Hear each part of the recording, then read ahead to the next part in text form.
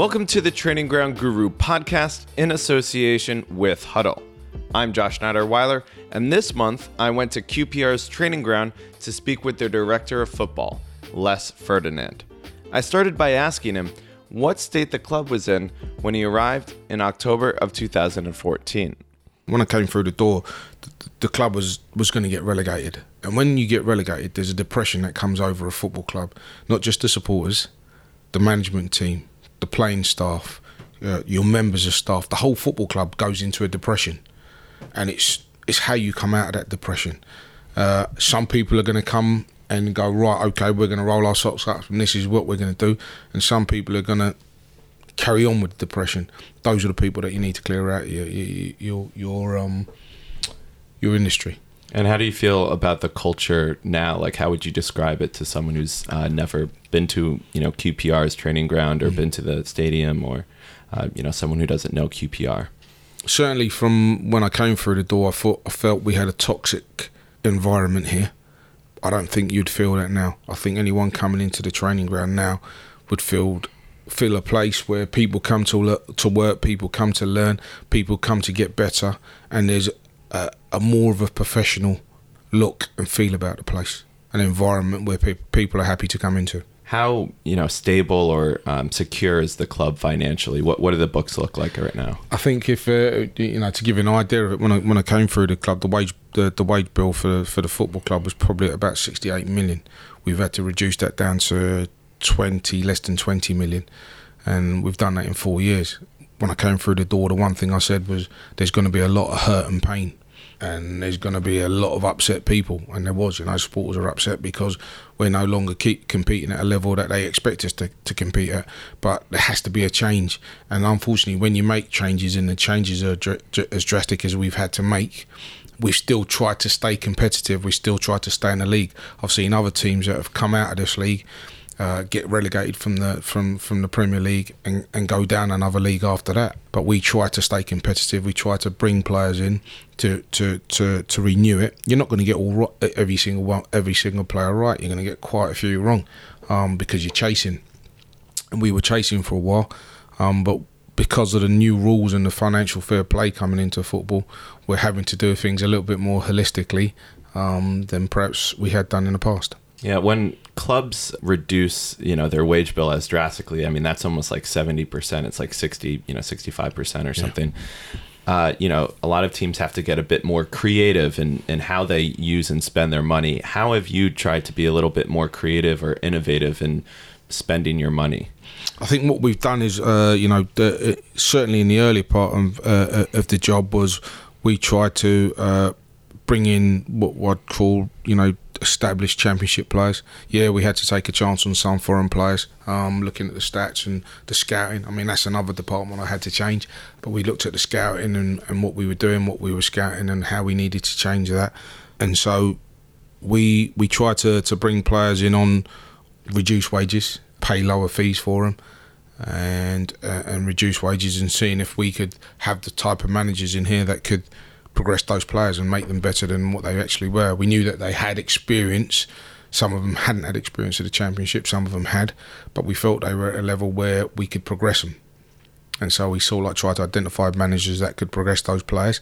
And in some cases they worked, in some cases they didn't. And so that's what we looked at. At the same time, one of the key models for us was replenishing the academy, because for me, being part of this football club as a player, one of the things this club had a reputation of was players coming through the system and playing in its first team. And the club used to get stick for selling some of their best players in the past because they'd come through the academy and people wanted to see them stay. But they moved on for bigger money, and that is what replenished the squad. Before I came through the door, I think it'd been 15, 16 years before any player had come through the system and consistently played in our first team. I think we'd had players that had made their debut, never to be seen again, played 1 or 2 games, but we had no player that had come in through the system and stayed part of the first team squad or part of the first team. And since I've come in 2014, I've got some figures, but every year someone's made a debut, or we're now up to 200 sort of like starts or 200 appearances from academy players that have come through the system. You have Elias Chair, although he's not, he's a youngster, not necessarily from the academy. Eberechi Eze, who's been catching a lot of headlines recently. Yeah. So there's a clear emphasis on youth. Yeah. Does that come from, the CEO and board of directors, or is that like kind of out of your philosophy and your remit? I think what we've done, we spoke about it all together. So the CEO, the board of directors, we've said, look, we're actually in this position right now. It's not something. It's not all of a sudden we've said, look, we're not going out and buying any players. We're in a position where we can't. So we have to focus on replenishing our academy. Hence why I brought Chris Ramsey in, because for me, Chris Ramsey is one of the best developers this country has seen in terms of the players that have come through a system. And so we needed someone in there that was going to have a keen focus on getting the best out of these players and making them players that were viable for our first team. So he's come in along with some, Paul Hall, Andrew Impey and these guys that run the 23s. We've had some very, very good success. Not only that, but you are actually building or in the process of, moving training grounds. Yeah. So is there any update on that? Or it's a bit of a sore topic, really, because, even before I came to the club, it's one of the things that the owners have been speaking about for a long time. Our new training ground, new ground, new this, that, new.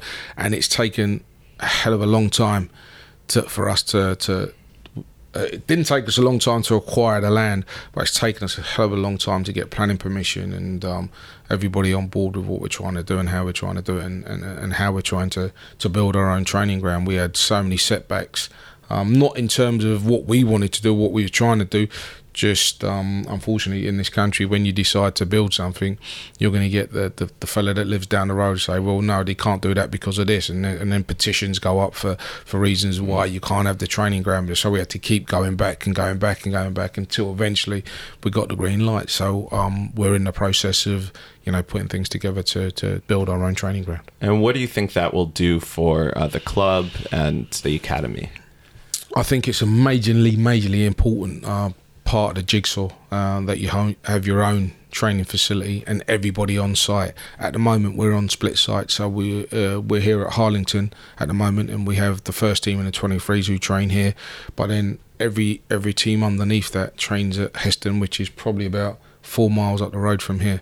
So we're on split site, so we're not in close contact with the 18s, the 16s, so we're not seeing them on a daily basis or a regular basis, or regular enough basis. We're only seeing them sort of like match day time. So having everybody as one at the football club, I think, will be an enormous plus point for QPR going forward in the future. Have you been trying to take things from other academies?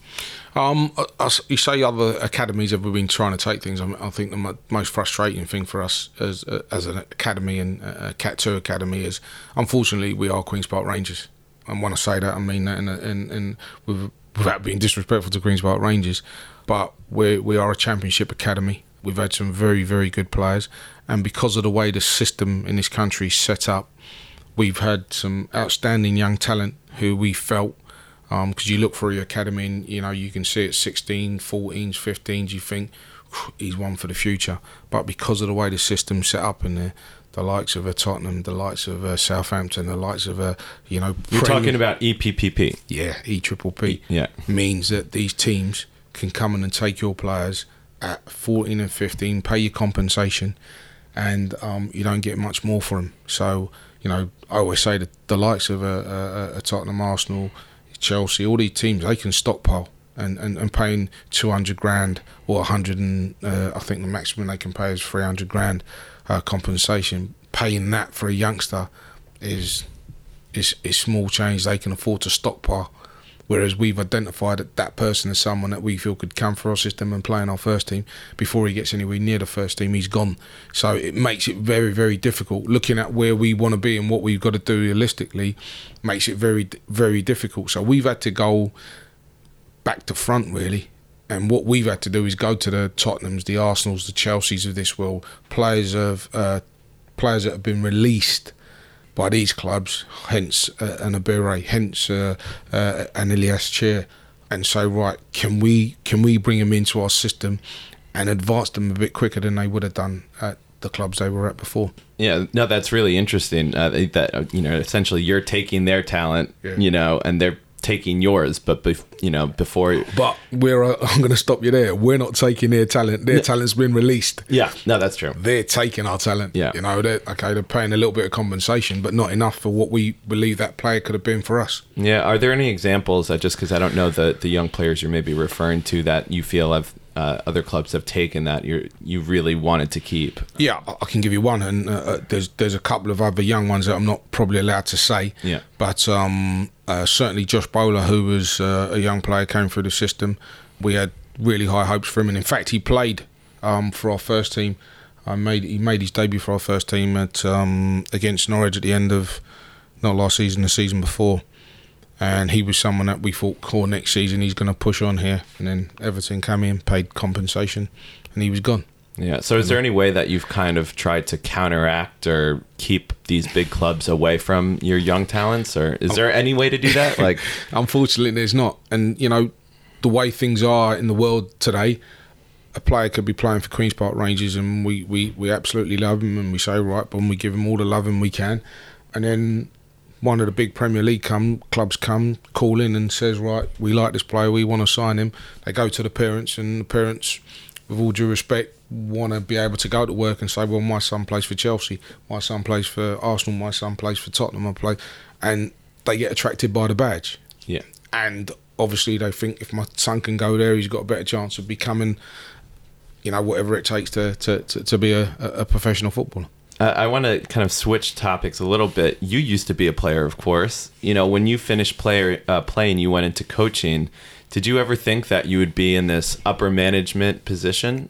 When I retired from football, I took some time out, and I went into to doing a bit of media stuff, and that was so I wasn't totally away from football. It kept me involved with in football, but I didn't have to go into a training ground each and every day. It just gave me a bit of a breathing space to kind of think about what I wanted to do. And then Harry Redknapp gave me the opportunity to come back in at Tottenham as a coach. He brought me in as a so-called striker coach. And it was really funny because when I walked through the door, the centre halves were speaking to me more than the centre forwards. I was doing some stuff with the centre forwards, but centre halves I always remember Dawson used to come to me and say, "Les, what would you have done there? And what about this run?" And I'd speak to him. So I used to speak to the centre halves a lot more than I did the centre forwards. But I did some work with the centre forwards, and then got a liking for the coaching side of things. So I decided what I was going to do was do my all my coaching badges, which I've done, my pro licence and everything, and then I kind of looked at this side, and it was probably Franco Baldini at Spurs, who was the director of football at the time there, and I saw how he went about things. Damien Camoli was before him, and I'd heard some really good reports about him, and I thought to myself, in Germany, on the continent, this is a role that a lot of ex-footballers go into. And I admit we probably, most of us need to learn the business side of a football club, but certainly the football side. A lot of foreign countries have this role, and I thought it was something I wanted to explore. And even while I was coaching at Tottenham, we was doing the 23s, and like I said, we were doing really well. And then Tim Sherwood got the manager's job, brought me up as assistant with Chris Ramsey. And I kept saying to them, at some stage I'm going to do this director of football role. And I went on a couple of courses to try and get an understanding of how boards operate. I did the on-board course at St George's Park. And then, but I'd already done the management course, applied management course at Warwick University. And it was all about managing football clubs and how the business side of football worked. And so I was all quite intrigued by that, and so I always felt it was a role that I wanted to try and get myself into. And so, how did this role finally come about for you? I think when I left Tottenham as a coach, I met Tony Fernandes, and we had a good chat about QPR and where it was going and what it needed to do. And it was a chance meeting that I had with Tony, and we got into a good conversation, and we ended up talking football for a long time. And he said, well, it's something I'd love you to come and do at QPR. And I said, at the time, Harry was the manager. And I said, well, it isn't a role that I would take on without the manager being on board with it and happy about it. Because I think if I'm at the football club and we bring a manager in, and he's going to know I'm on his side. I'm not here to fight against the manager. I'm not here to try and be the manager. I'm here to try and assist the football club and the manager in trying to progress the football club. So he said, he spoke to Harry. Harry called me. We had a conversation, and then he said, look, I'd love you to come back to the club. And so that happened. He wasn't sure about the title, Harry. And then it's just progressed from there into where I am today. Yeah, well, when you came, it was the head of football operations, yeah. And then when Harry left, it was you were promoted to director of football. Mm-hmm. I want to talk about kind of your time as a sporting director. I saw in a TalkSport interview that you said a couple times, I've thought about walking away. Mm-hmm. It's been fucking tough, a lot tougher than I thought it was going to be. Can you kind of elaborate on that quote and maybe talk about one of those tough times? I think sort of like coming in and doing role. Listen, I knew it was going to be tough. Hence why I went at the beginning. I said, we're in for a rough ride here. I knew we was in for a rough ride because I could see where the club was going. I knew the situation. I knew the financial situation, but I thought we could cope with it. I really did. I thought we could. And listen, I say I thought we can. We are coping with it. But I played all my career in the Premier League. And I've been very fortunate in my career. I played for some very, very good sides and had a relatively decent success. So I've always been up there and trying to get back up there. We've chased a dream a little bit, trying to get back to the promised land. And sometimes I'm here in an advisory role. I don't make the final decisions. I give my opinions on what I feel we should do, especially on the football side.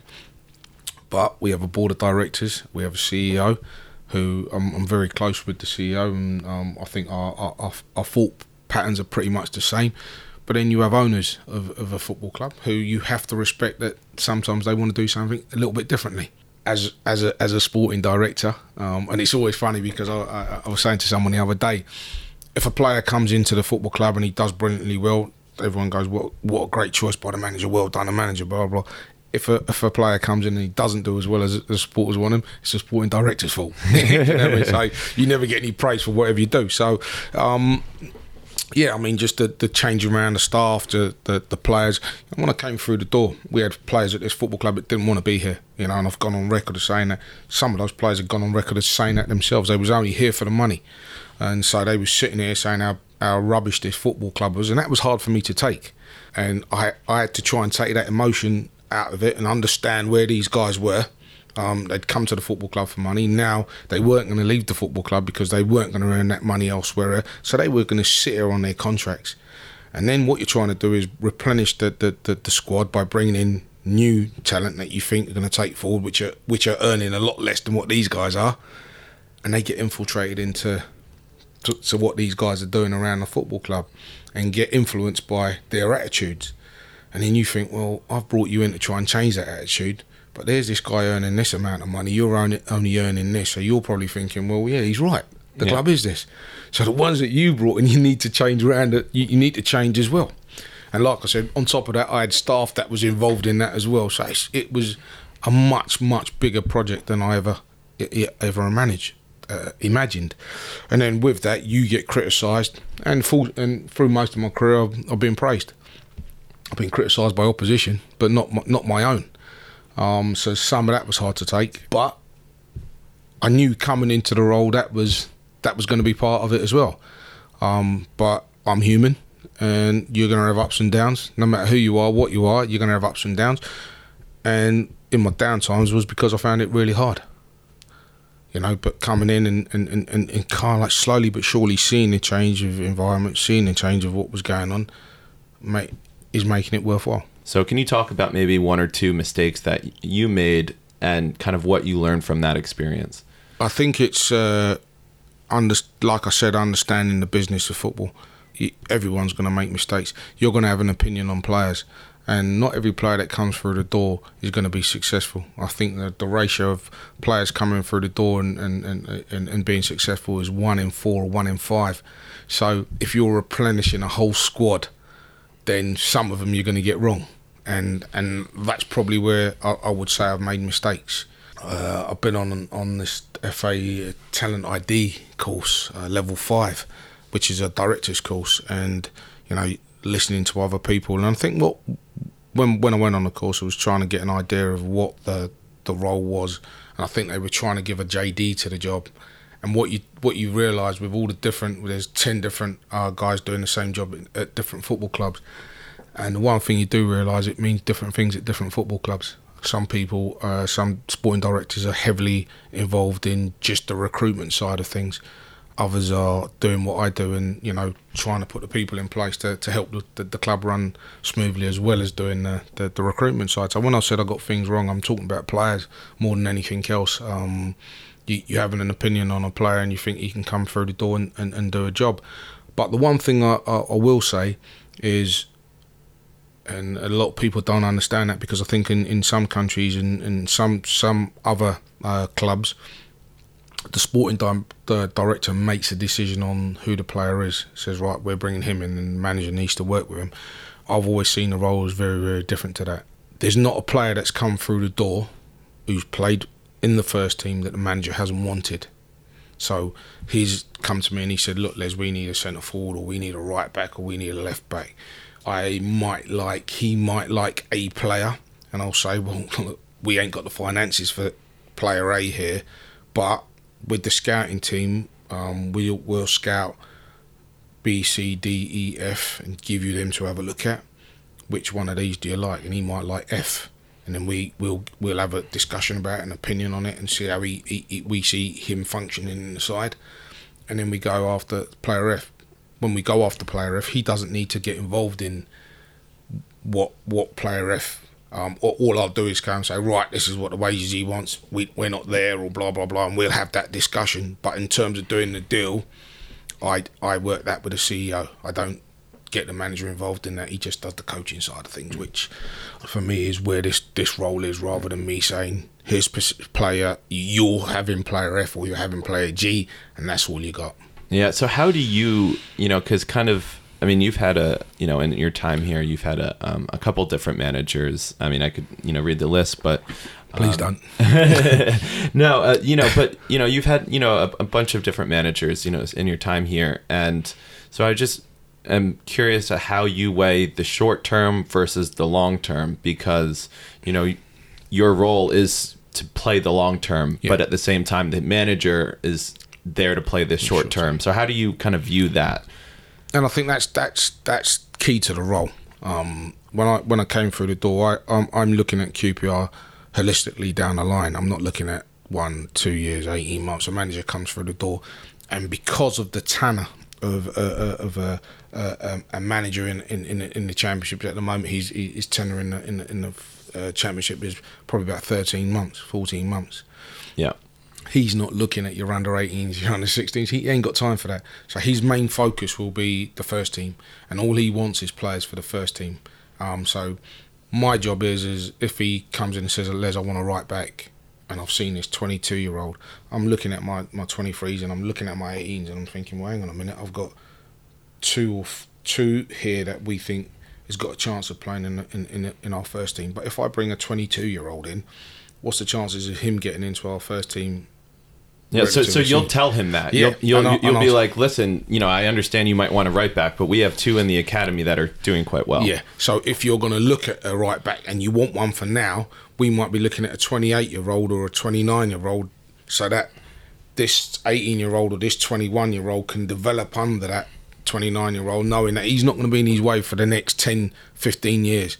So we're going to get this guy into the first team. So that's my role, to make sure that we've got things coming through, whereas when the manager says I need this, I can say we've got this. It seems like your hiring of Mark Warburton, that was a big consideration that you made when you were making that hire, because he has a track record of playing a lot of young players. Is that the case? Yeah, very much so. We'd spoken to managers in the past who the one thing I do when we speak to managers, and we spoke to a lot of them, we tell them the actual situation of the football club and where we are and what we're trying to do. And a lot of them are good at saying, yep, I totally understand, and I understand where you want to go, and that's part of what my plan is, what I want to do, and then they come through the door and do something very, very differently. I think Mark's track record is that he'll play the young players if he thinks they're good enough and give them an opportunity. And that's where we are as a football club. Not because we want to be, out of necessity is why we're where we are right now.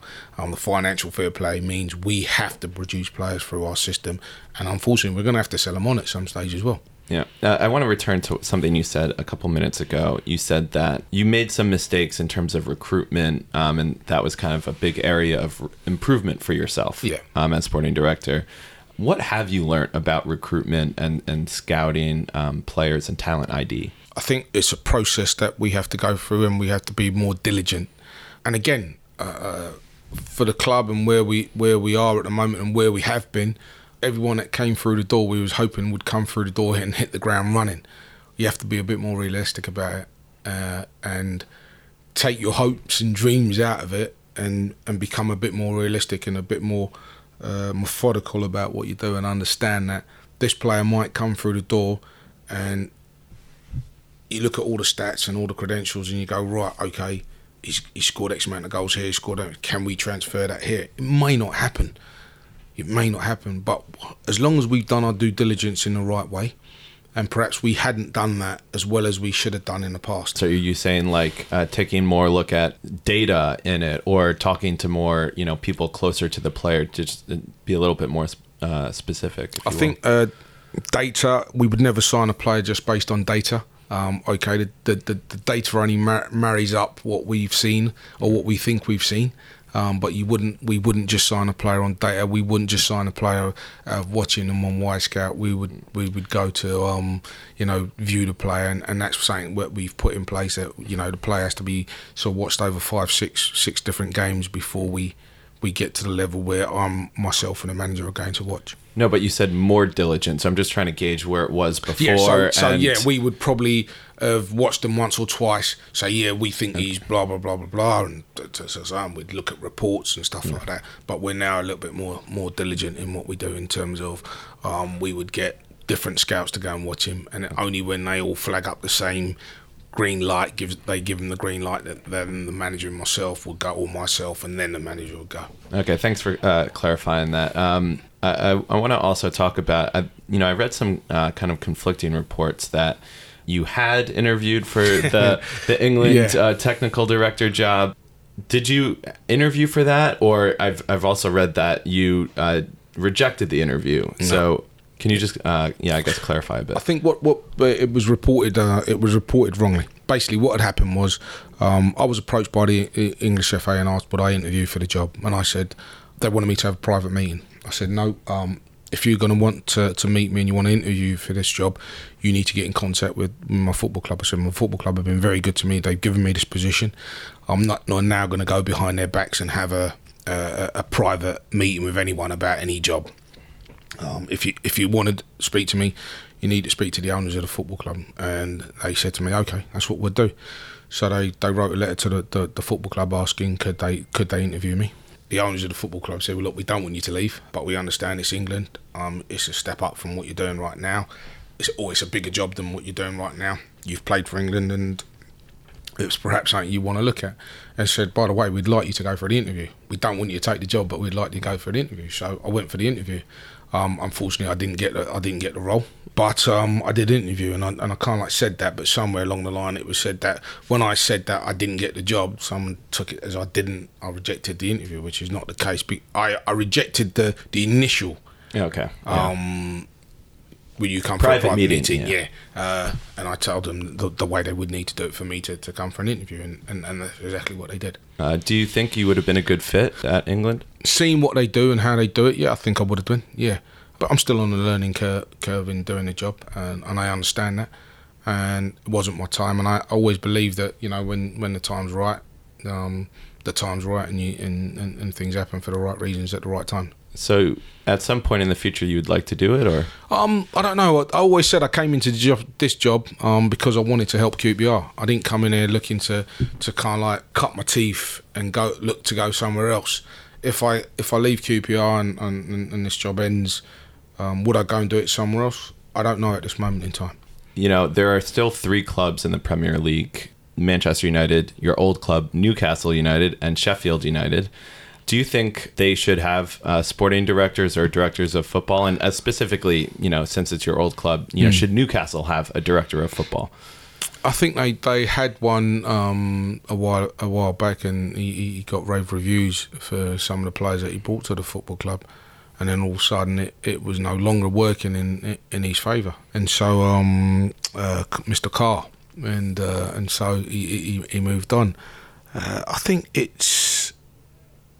football's heading that way, and as you said, there's only 3 clubs in the Premier League that don't have them at the moment. Football's definitely heading in that direction because the manager, and if you speak to most managers, especially most modern managers, I think the old school managers will still say, I don't want a director of football, I need that for blah, blah, blah, blah, blah. I don't want someone overseeing me.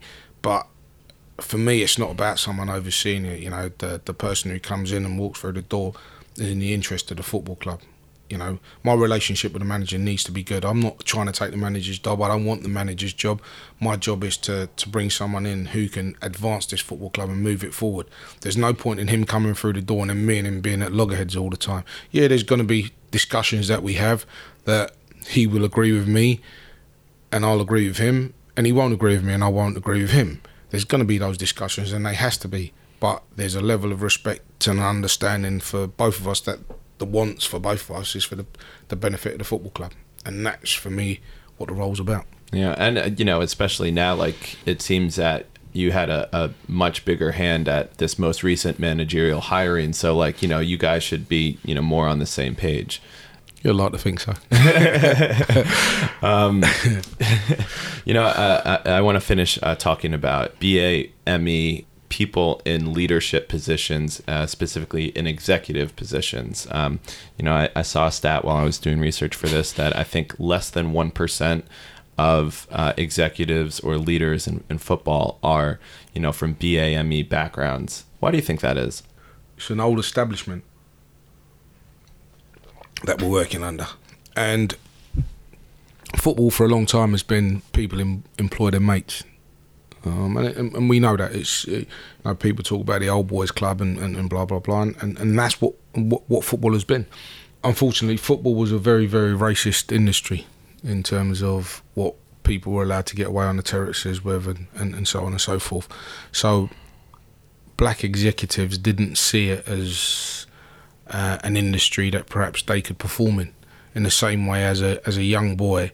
I didn't see football as an arena that I could go and ply my trade in, or it wasn't an arena that had a trade that was for me, until I saw the likes of the late Laurie Gunn, the late Cyril Regis and Brendan Batson playing on a regular basis for West Bromwich Albion. Was the only time that I thought, oh wow, I stood up and took notice. Up until then, football wasn't an industry that I felt I could have a career in.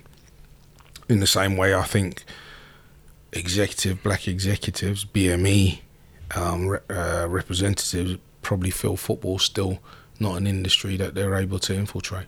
When I spoke with Michael Johnson about this, he's taken a sporting director course, and he's a coach for the Guyana national team. He said one of the main reasons, in his opinion, was because of unconscious bias or unconscious racism, and he highlighted the networking was a real big part of that, and he didn't think that people of color were given that opportunity to network. Do you feel like that's the case? Yeah, there's a massive unconscious bias, but we keep bringing this back to football. This is not just football. This is society, and society don't allow BME representatives to climb the ladder. So let's stop talking about it just being in football and on the terraces. I said, people talk about the racism that the likes of Raheem and people get on the pitch. With all due respect, it's not nice. I've been part of that. I've had that. But realistically, it just spurred me on to want to play better against the teams that were doing it against me. I come off the pitch, I walk down the tunnel, go in the change rooms, I jump on the coach and I go home. My parents might be sitting in the stand. Why should they be subject to listening to that for 90 minutes? Or any other person's parents or family who wants to come and support their sibling doing what 90% of the other players are doing, and they're not getting no abuse for it. So when we're talking about eradicating it from stadiums, if they really want to, they can.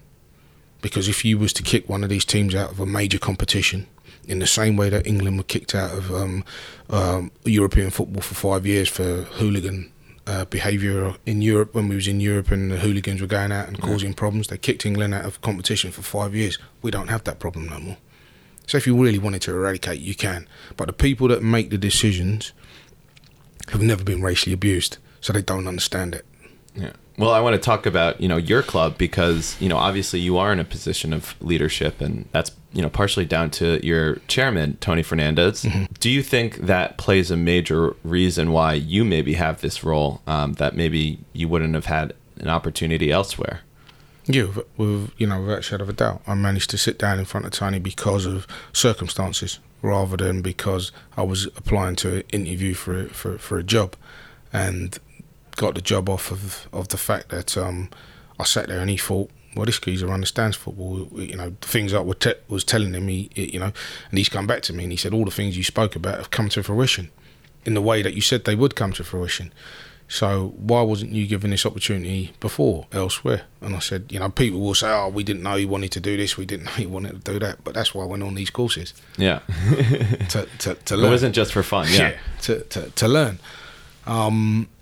So, yeah, it's, being given the opportunity. I'm not sure I would have been given the opportunity if it wasn't for an ethnic minority board. And how do you feel, because it's not just you at the club, it's also, as you mentioned, Chris Ramsey. Mm-hmm. So how do you feel like, diversity here has kind of manifested itself in kind of your practices and how you run the club? Sometimes it's really funny because people speak to us and say, right, you got a real diverse, blah, blah, blah. What you're doing is exemplary. I've actually employed more Caucasian people than I have black people, BME representatives since I've been at the club. Yeah. But no one wants to talk about it.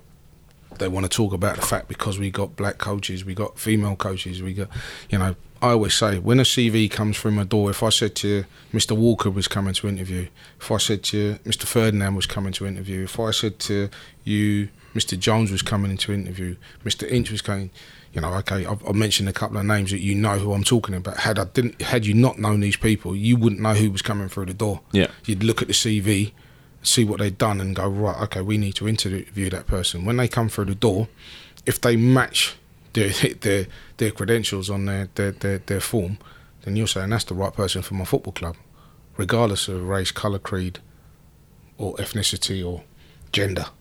That's the right person for my football club, and that's the way we've employed people at this football club.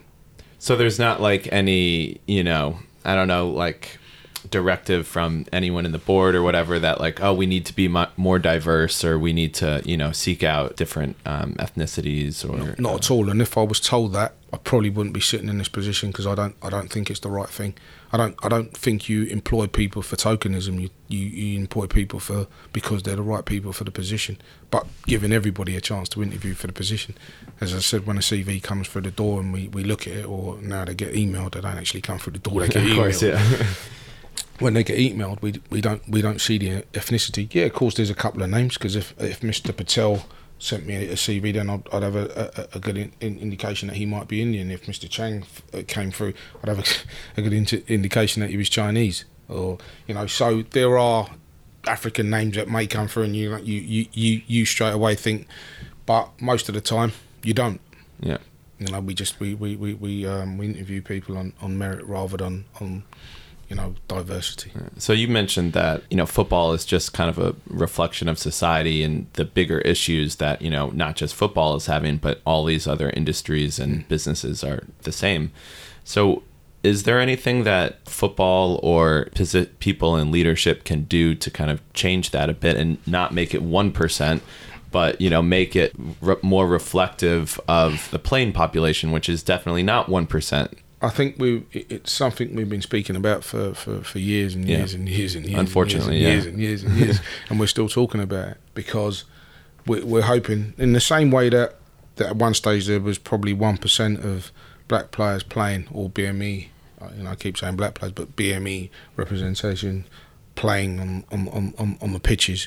That percentage is now turned to sound like 30-40%.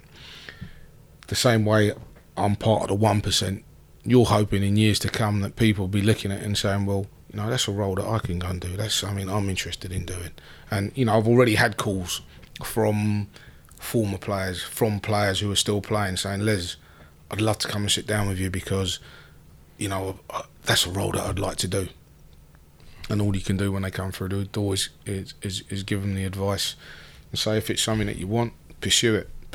You may get the opportunities, and hopefully I'm one of the faces that will change the face of what people believe in, and players believing that they may have an opportunity to do it. Well, brilliant. Thank you so much for joining the podcast. It's been a real pleasure. It's been good to be here. Thank you. Thank you for listening to the Training Ground Guru podcast in association with Huddle. We'll be back next month with a new episode. In the meantime, you can follow our latest updates on Twitter at @ground_guru.